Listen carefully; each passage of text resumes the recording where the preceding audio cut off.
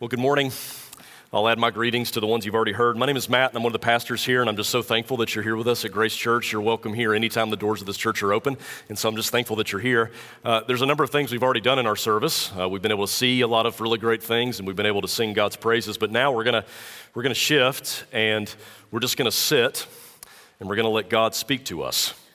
That's what happens at this point in the service. We've been standing, and we've been singing, and we've been saying things, but now we're just gonna sit, and we're gonna let God do his work and let him speak to us. And he does that through the Bible. So let me just encourage you to take your Bible in whatever form you have it. Go with me to 1 Timothy chapter 2. 1 Timothy chapter 2. That's where we're gonna be today. We're gonna look at the first 8 verses.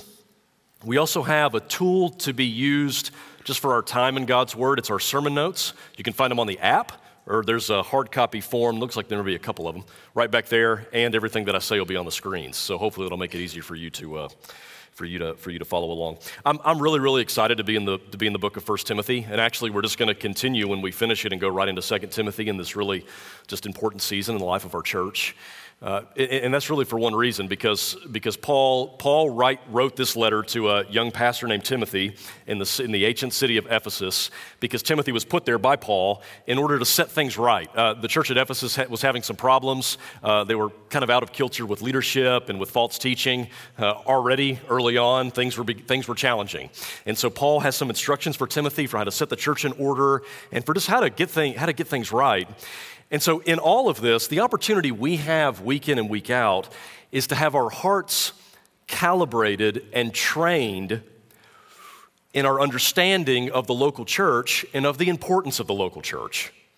Among all of the books in the Bible, 1 and 2 Timothy are really geared to help us do this, to help disciples of Jesus grow in their understanding of and their concern for the worship, the witness, and the welfare of the local church. And so each week we have this opportunity to be reminded that the Bible will just not let us separate out devotion to Jesus from devotion to his people. There's just no way that you can make sense of what we have in the Bible, particularly in the New Testament, and say that I can be really devoted to the Lord Jesus and not have that find any expression with his people. And so 1 Timothy is just going to help us continue to do that, and I think 1 Timothy chapter 2, verses 1 to 8 is going to contribute to this as Paul looks at Timothy and says, Timothy, first of all, pray. First of all, pray. Let's stand as we are able. Let's read God's word. So if you would stand, please. Just follow along as I read. We're going to start in verse 1. 1 Timothy 2, and I'm going to read down to verse 8. 1 Timothy 2, starting in verse 1, just listen as I read. The Bible says, "Therefore I exhort first of all that supplications, prayers, intercessions, and giving of thanks be made for all people, for kings and all who are in authority, that we may lead a quiet and peaceable life in all godliness and reverence. For this is good and acceptable in the sight of God our Savior, who desires all men to be saved and to come to a knowledge of the truth. For there is one God and one mediator between God and men, the man, Christ Jesus, who gave himself a ransom for all, to be testified in due time, for which I was appointed a preacher and an apostle. I'm speaking the truth in Christ and am not lying, a teacher of the Gentiles in faith and truth. I desire, therefore, that men pray everywhere, lifting up holy hands without wrath and doubting." This is God's word. Let's pray for his help. Lord Jesus, would you please, by your Spirit, help us to see wonderful things from your word? And Lord, as we talk about prayer today, there's so many threads that we could pull, so many things about prayer that we could talk about. We could talk about the length and the how and the where and the when and the how often and what is happening when it doesn't seem like God is answering my prayers.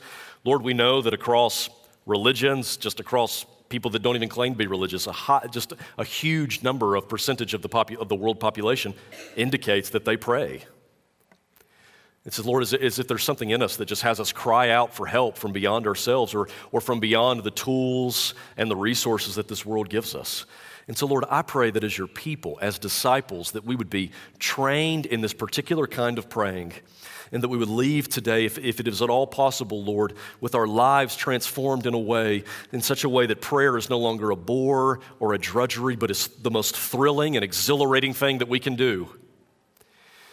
Because each and every time we pray through the finished work of Jesus Christ, we have an audience and an invitation with the high King of heaven. And we cannot ask you too much. We cannot ask you for too much. And so, Lord, may we be thrilled by this fact by the end of our time together in your word. In Jesus' great name we pray. Amen. You take your seats, everybody. Thank you. Okay, so this passage clearly needs a summary.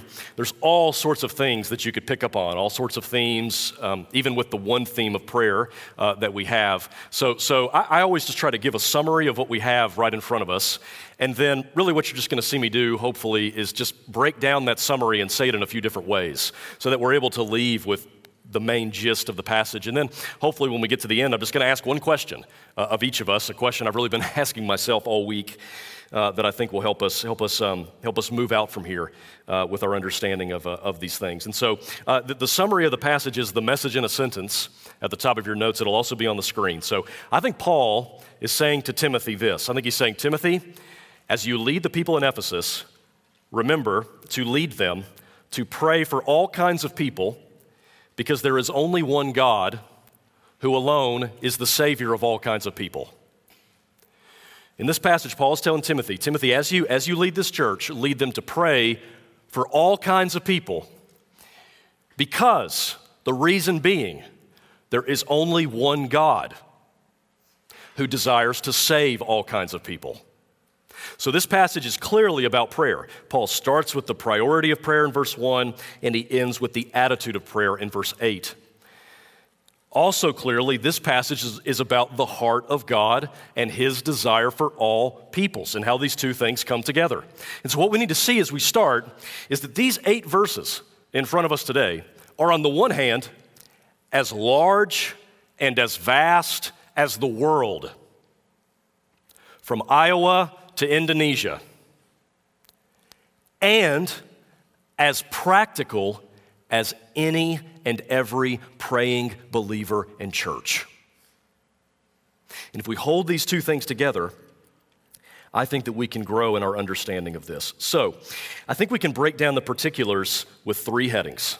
3 headings. First, we see in this passage the encouragement to pray for all kinds of people. This is clearly where Paul starts. And what he does in verses 1 through 2, let me just summarize what Paul says in verses 1 through 2. Paul says, Timothy, lead your people to pray all kinds of prayers for all kinds of people, including those who hold positions of authority, that is, those in your culture and world whose action affects the conditions of those under that authority, in order that the gospel that we know, that we love, that we treasure, and that we preach can have a clear path to run here, there, and everywhere. That's what he says in the first 2 verses. He says, therefore, I exhort, first of all, that supplications, prayers, intercessions, and giving of thanks be made for all men. Verse 2, for kings and all who are in authority, that we may lead a quiet and peaceable life in all godliness and reverence. First of all, pray all kinds of prayers. That's the meaning of this: supplications, prayers, intercessions, and giving of thanks be made for all men. Those are all different kinds of praying. Basically, they're similar enough for us to be able to say that each of them means to ask God for what someone needs. This is about intercession. This is about praying for other people. And Paul says you need to lead your people to pray all kinds of prayers, particularly for those that are in authority. So Paul says pray for all people, pray for those who hold positions of authority. That includes Emperor Nero, who was the ruler at this time, who was not a good dude. Pray for him. No Christian in the first century would have voted for Emperor Nero. Not that they did vote. Pray for him.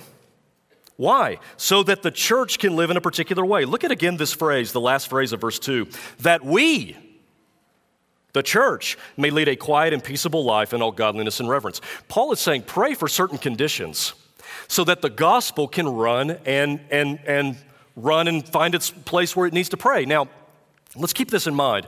To be biblical Christians, it really is the case that oftentimes two things have to be true at once.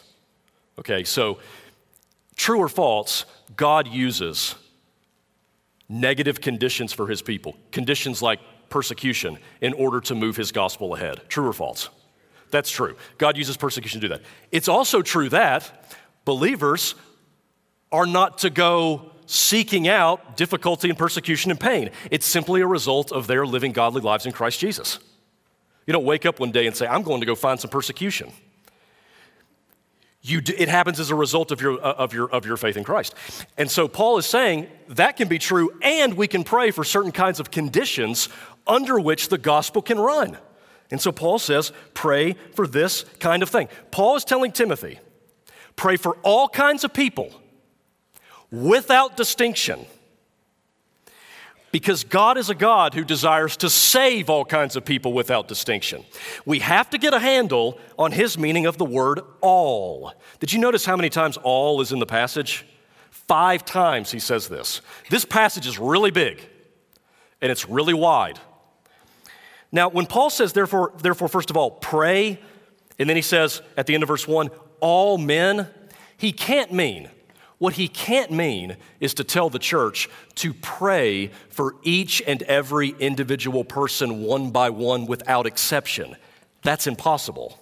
You can't, I don't know every single person, each and every one over and over I don't know them. Now, maybe you could pray, we could come into a church service and someone could pray something like, Lord, we pray for every single person on the planet that you would save those whom you choose, or whatever, those that repent and believe. You could do that, but that certainly isn't what Paul means. He certainly means all kinds. Timothy, lead your people to be indiscriminate with who they pray for. It doesn't matter their race. It doesn't matter their ethnicity. It doesn't matter their background. It doesn't matter where they come from. It doesn't matter if they grew up in church or they didn't grow in church. You pray for them because there is a God in heaven who is the Savior who desires to save all kinds of people. That leads to number 2, the reason we pray for all kinds of people. The reason we pray for all kinds of people. And simply this, our motivation, friends, to be a praying people who pray for all kinds of people is God's passion to save all kinds of people. We pray all kinds of prayers for all kinds of people because God desires to save all kinds of people. Look at verse 3.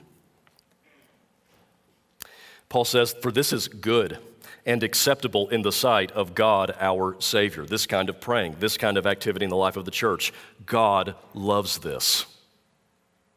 It pleases God. Verse 4, who desires all men to be saved and to come to a knowledge of the truth. It's been said many times, and so it absolutely has to be true, that what comes to mind when we think about God is the most important thing about us. How easily we can find ourselves worshiping a God of our own image. How easily we can find ourselves breaking the second commandment. Remember the first 2 commandments in the 10 commandments? So the first commandment, have no other gods before me, that has to do with who we worship. Only God. Commandment number 2 is how we worship him, not by images.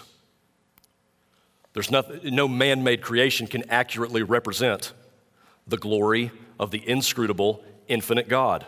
So in our culture today, we don't have any physical images that we would look at and say, oh, there's God, but we do have mental images. We can form gods in our own image, in our own mind. Thoughts that dishonor him, thoughts that suit our tastes and ease our consciences. How many people today, perhaps here or elsewhere, dishonor God with thoughts of him that are beneath him and beneath them.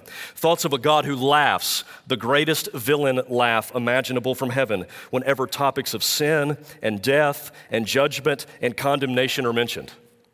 As if God is a God who's in heaven looking to zap all the bad people and bless all the good people. That's just not how the world is. There's just bad people like us. Friends, God was, He is, and He always will be the best of all things. And verse 4 says that He desires to save all kinds of people. He desires to be indiscriminate. I mean, after all, He gave His very best in His Son. Paul is telling us that God is Savior. Look at verse 3 again. For this is good and acceptable in the sight of God our Savior. Now that's a title. God is Savior. That's who He is. He's looking at a world and saying, be saved. Okay, come and find life. So the first reason we pray for all kinds of people is because God is the Savior of all kinds of people. It's a title.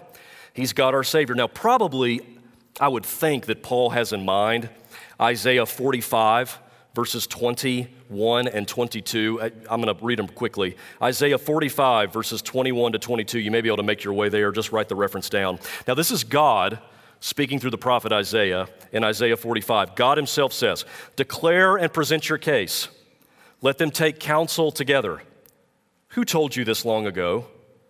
Who declared it of old? Was it not I, the Lord? And there is no other God besides me, a righteous God and a Savior. There is none besides me." Then He says this, "Turn to me and be saved, all the ends of the earth, for I am God and there is no other." Now, doesn't that sound like verse 3? For this is good and acceptable in the sight of God our Savior, who desires all men to be saved and to come to a knowledge of the truth. It sounds like Isaiah 45, verses 21 to 22, sounds an awful lot like 1 Timothy 2, verse 3. Now, hear that and look at verse 5. For there is one God and one mediator between God and men, the man Christ Jesus, who gave Himself a ransom for all to be testified in due time. Okay, so what you have in verses 5 and 6 is one of the clearest explanations of the gospel you'll ever find anywhere. 1 Timothy 2, verses 5 and 6 is right up there with 2 Corinthians 5:21. For He made Him to be sin who knew no sin, so that in Him we might become the righteousness of God. I mean, that 2 Timothy 2, verses 5 and 6, that's right up there with Romans 5:8, but God demonstrates His love for us, and that while we were yet sinners, Christ died for us. I mean, that is just clear, the person and the work of Jesus. We see the person of Jesus with this word mediator. Mediator, you know what a mediator is. A mediator is a guy who comes in the middle, who settles a dispute. People aren't getting along, and He brings them together. Why? Because He's equally qualified to represent both. Jesus is fully God, and He's fully man. He's qualified uniquely to be God for man and man for God. Friends, today, right now, the middleman between sinners and the holy God is not an angel, it's not Mary, it's not some guru, it's Jesus. He is the mediator between God and man. You go right to Him. He's uniquely qualified to do this. And that's His person, and Paul speaks of His work with the idea of ransom in verse 6. A ransom is a sacrifice of substitution that pays a price. Well, that takes us right to the cross, where Jesus Christ died in our place for our sins, paying our penalty, so that we now and forever can sing, "Jesus paid it all to Him I owe." This is the person and work of Jesus. What does this have to do with praying? It has everything to do with praying.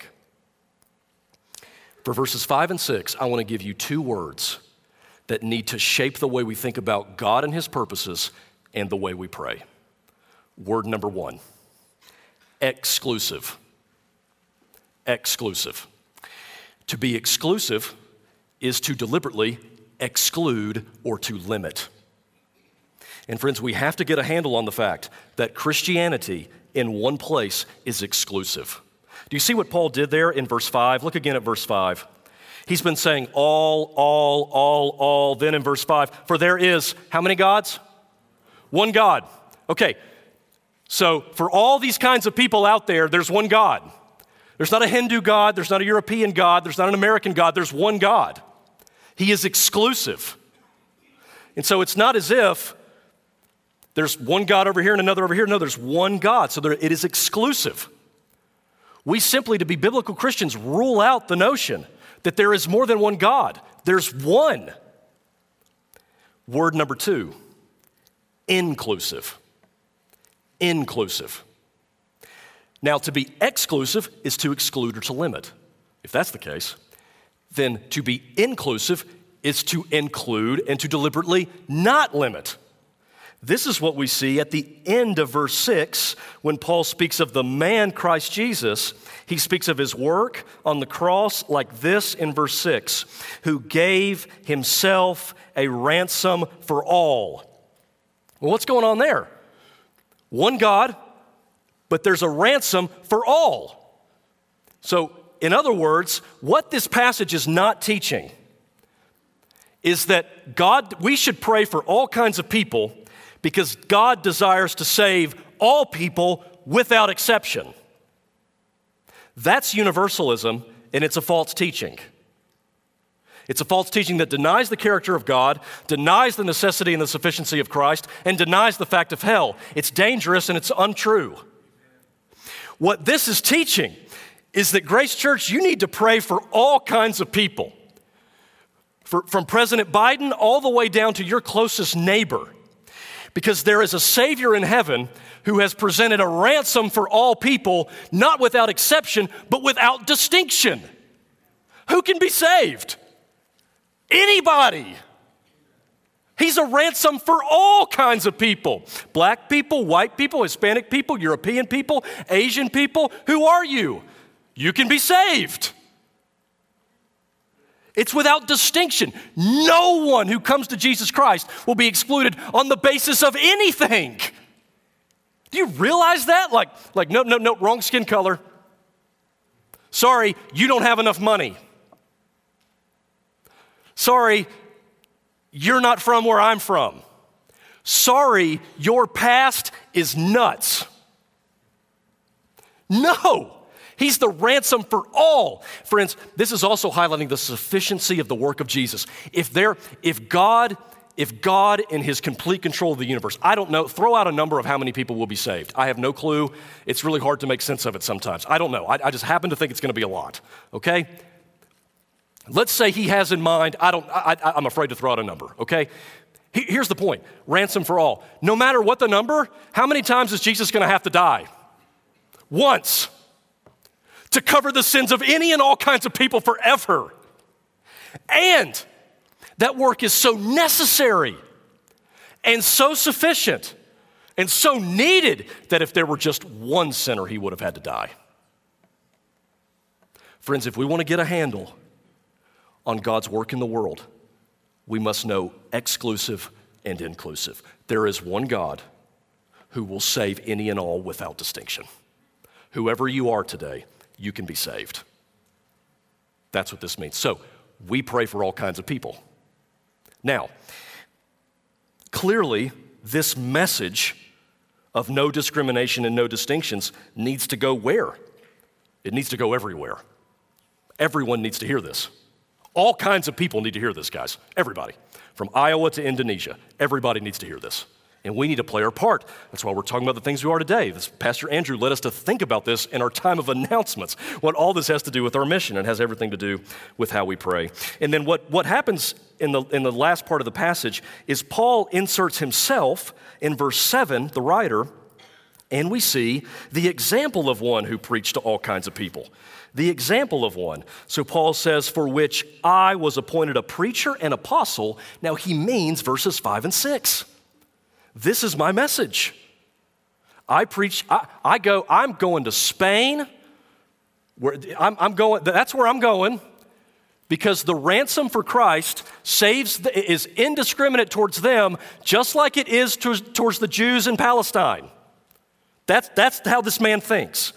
He calls himself a teacher, an apostle, and a preacher. I just want to point this out at the end of verse 7, of the Gentiles in faith and truth. Now, Gentiles is just another way of saying all kinds of people. Because Gentiles in this context was everybody who wasn't an ethnic Jew. So Paul's just doubling down. All kinds, all kinds, all kinds. God's a Savior. He doesn't discriminate. Who can be saved? Any and all. So you go and pray for all kinds of people. Now, clearly, this begs the question. If there is only one God, if there is only one mediator, if there's only one ransom that is sufficient and necessary for any and all who will claim it for their salvation, then how urgent should our praying and our preaching and our going be? Think about, let's do a thought experiment. If the God we're talking about is just the God of America, he was only concerned with the continental United States. And we knew, this is just reality, let's just pretend, that Europe had its own. Okay, well, you don't have a lot of urgency to go to Europe anymore, right? But if we affirm exclusivity and inclusivity, the operative word for the mission of the church to make disciples is urgent. It's urgent. There is no way anybody can have a positive relationship with God apart from Jesus Christ. So we have to go, and we have to pray. So what have we learned, friends? We've learned that we are to prioritize prayer for all kinds of people because there is only one God who desires to save all kinds of people. That leads to what I think is a final, obvious question for application, and it is this. Who am I praying for? Who am I praying for? There was a Scottish pastor a few hundred years ago named John Knox, and he's just this really cool figure from history. So he was really tall, kind of intimidating. He just kind of had that gravitas about him, and he had this big long beard. And he was a Scottish preacher and pastor, and he was really concerned in his time with the church in Scotland. He was concerned. It was kind of drifting from the gospel. Its preachers weren't exactly being above reproach. He really wanted to see it reformed. He loved his country, and he loved the people that were around him. He loved the Scottish people. And it's recorded that over and over again, John Knox would pray. He would either write it or he would say it. It's in his journals all over the place, and it was recorded that he would say it in his preaching. He would say to the Lord, remember, he's Scottish. He would say, Lord, give me Scotland or I die. Give me Scotland or I die. Now, your thought about that may be the same thought that I think whenever I read it and when I just refreshed myself about it this week. Okay, John, why don't we just dial that back a little bit? It's pretty intense, pretty serious. Well, I think it has everything to depend upon our thoughts of God. And I don't think Knox is making an arrogant demand of God. I think he's making a passionate plea. And so we could say, give me Scotland or I die. And we could just ask, okay, is that legitimate? Can we pray that way?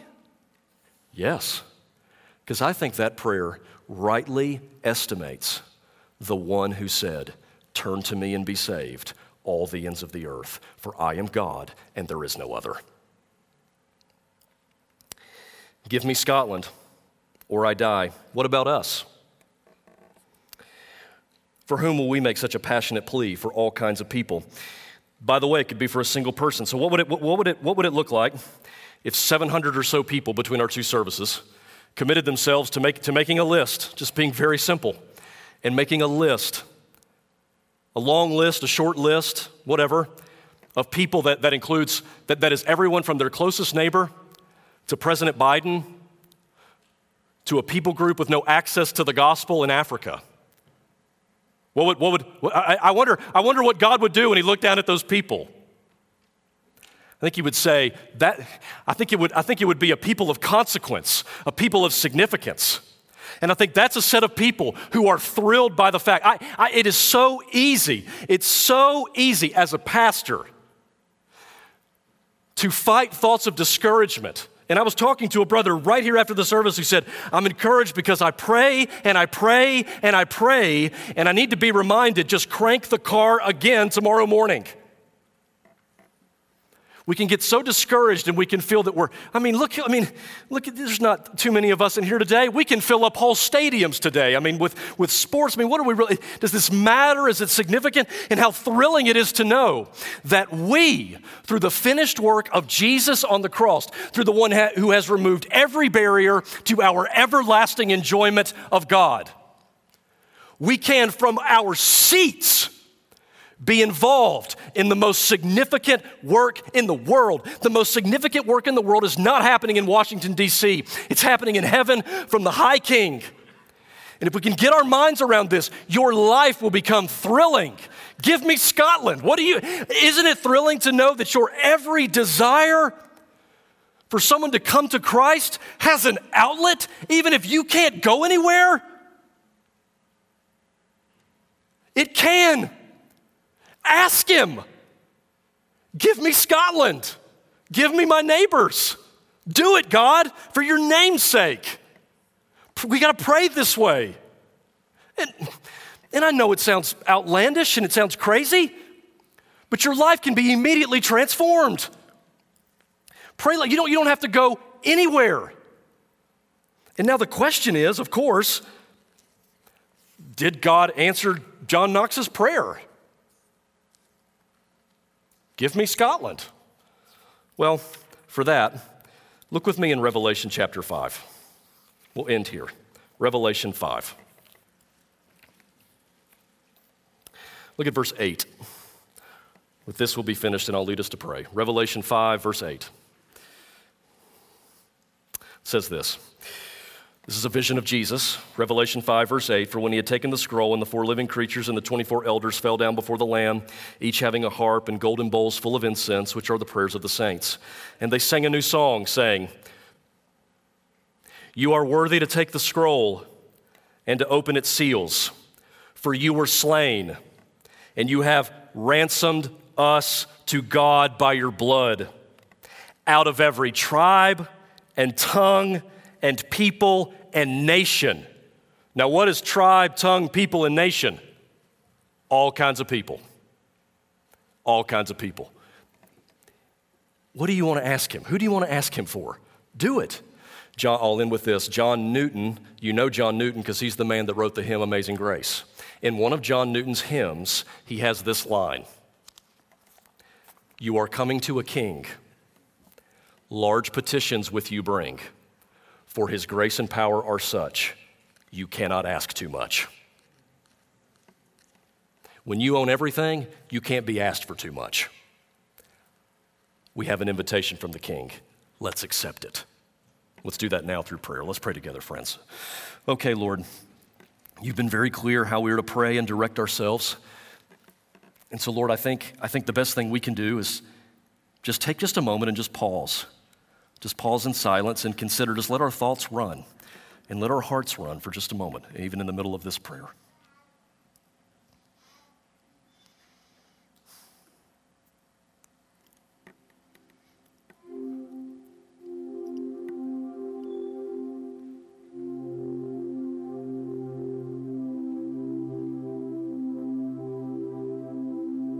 Lord, would you bring people to mind? Lord, all we're wanting to do is perhaps have this impression made of ourselves, that just a memory of a message, not because of the preacher or just because of your word, that sets this very simple activity in our minds. And Lord, what we know, or would you rather convince us now that all this stuff about praying and all the threads we could pull about it, you need classes on prayer, you do. We can learn strategies and ways of doing it. One of the ways we learn how to pray better, Lord, is just by listening to other people do it. But Lord, isn't it the case? Would you convince us now that so much of our motivation to pray has to do with our view of you? And so, Lord, would you fix in our minds that you are King and that we cannot ask you for too much? We've never asked you for too much. You own everything. You cannot be asked for too much. And so, Lord, I pray that we would be thrilled with the fact that our every desire can find an outlet through prayer. And that, Lord, you would make us a praying people. We're hoping to be, Grace Church, a people of prayer. And so, Lord, would you just build this activity? And like this brother said to me, just thank you for the encouragement to just start the car up again tomorrow morning. and to be at it. And Lord, there's a mystery with how we pray. Some of us have prayed for years and years and years, and we're really discouraged. Lord, you're mysterious. I do know that you are sovereign, you are good, and you are wise, and we need to keep it up. And so, Lord, give us perseverance, give us comfort. And Lord, if we could ask it, would you give us answers to our prayers? When we shoot an arrow, we ought to go see where it lands. So, Lord, we're going to throw up some prayers, and we're going to go see where that arrow lands. And we're going to do it with excitement, with an eagerness to glorify you. And so, Lord, even as we go from here now, may these thoughts just be with us, and may we make some simple steps to make it actual in our lives. In Jesus, we pray these things in your great name. Amen. Amen.